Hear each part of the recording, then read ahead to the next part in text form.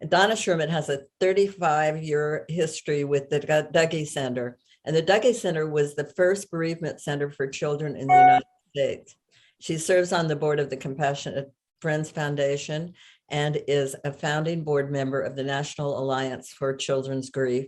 She loves to ski, camp, and ride her Harley Davidson. You have got so much information, and I know you're going to talk about 5 ways to support grieving children. So here we go. Thank you so much. Well, it is an honor to spend this time with all of you today. And I mean, I could probably list 50 ways to support grieving children, but in the 15 minutes that we have today, I want to highlight a few of those and put it in just a tiny bit of context.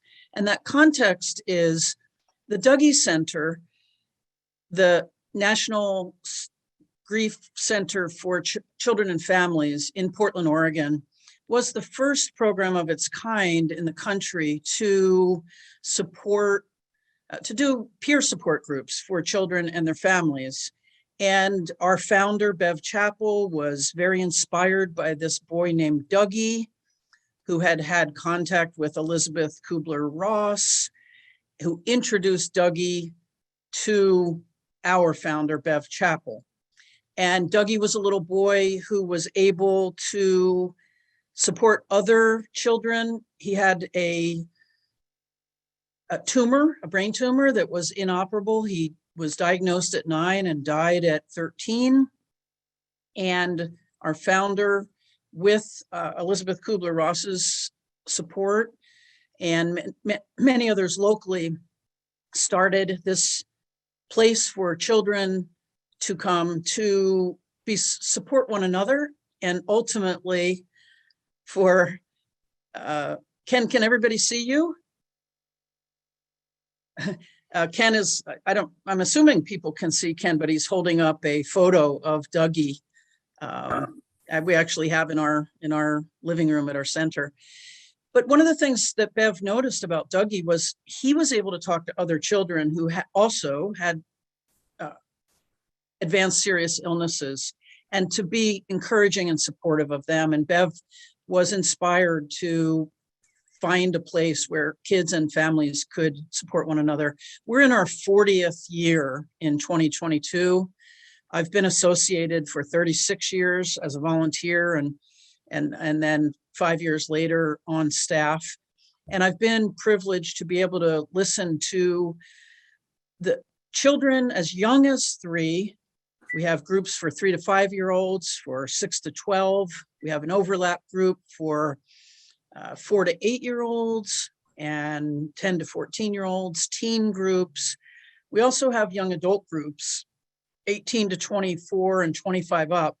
For the younger kids groups, while they are meeting, there's also a concurrent group for their parents, or adult caregivers to meet at the same time. We have 3 sites, and of course, we pivoted, like most places did, virtual during the pandemic, and now have really both in person and some virtual groups as well.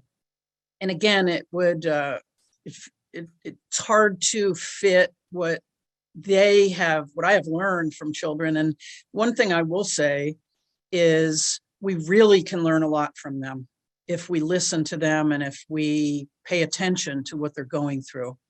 So I'll share my 5 points that are the ones that have risen to me for this particular time.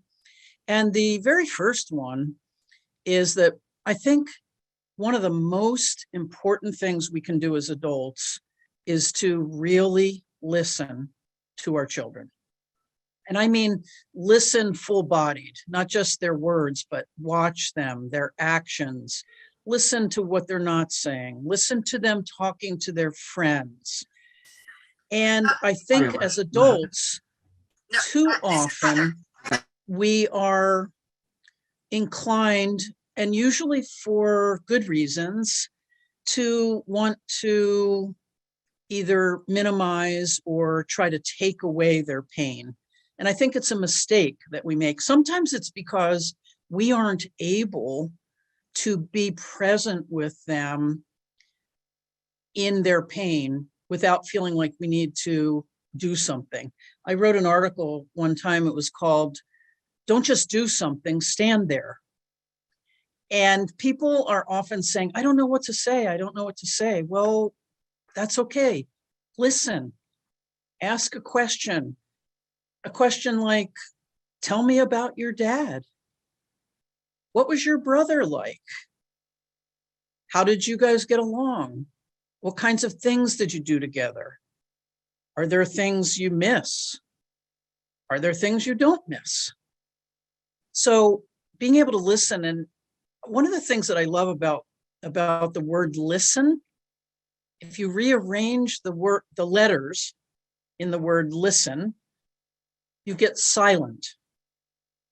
And I think I don't know how that came about in the English language, but to listen, to be silent, to be able to be present in their pain and their joy and their frustration and their fear. And I love what was just shared in the prior panel, who the mother who said, I can hold joy and pain. I can hold, what sometimes feel like conflicting emotions. But our children will learn who they can be open with and who they can't be open with. So whether you're a parent or you're in some other role with children who are grieving a death, the opportunity just to listen and to try to put aside what you think you should say, because what they really want is people to listen to them. Kind of going along with that, a second way that we can be supportive of kids who are grieving is to find ways that they can express what they're going through, opportunities for expression. And through those opportunities for expression, they can start to feel connection. They can start to feel they're not completely alone, that someone understands what they're going through. I just a half an hour ago came from Roberta's house in Baltimore, which serves a very underserved population in the Baltimore area, families who are grieving, many families who've had homicide death. And some of the people in the who were part of the audience today were sharing with me at the break, my mother died when I was 7, my father died when I was 12. I didn't know, I didn't have places like Roberta's house. I didn't know that there were other kids like me. And just knowing that I'm not the only one and finding forms of expression. And we often think about forms of expression as talking. And I'm always reminded of Shakespeare's words, give sorrow words, but we have to remember that Shakespeare was a writer. And so we have to help kids give their sorrow expression through painting and drawing and dance and music and punching things, not people, but things, physical expression, to get it out of their bodies and to be connected to others, to know that they're really not alone. The third thing that seems very pressing to me at this point in time is that there's no one size fits all for any child, for all children or all teens who are grieving a death. There are so many different factors that weigh into what will be helpful for them. There's their developmental age, their prior experience with loss of any kind, the social support systems that they have or the lack of social support systems, how their nuclear family responds, how their extended family responds, what their cultural traditions might be, what they catch when they try to share with others. And I think because no one size fits all, it really does take a village. We all know the saying, it takes a village to raise a child. And we need more culturally appropriate responses. Some youth will flourish in group settings and some won't. Some will benefit from individual therapy. And I want to be clear that I don't believe all grieving children or all adults who are grieving require or need therapy. And it doesn't mean I'm anti-therapy. I'm very pro, but I'm anti-bad therapy. And I really encourage people when they're looking for therapists, if they are for their children or for themselves, to really ask, what is your experience with children who are grieving a death? What is your philosophy around grief? And that really leads me into my fourth point of how do we help them? How do we support them? How do we assist them? And we live in a society, and we have at least professionally in the field of thanatology, the study of death, bereavement, coping with death and dying.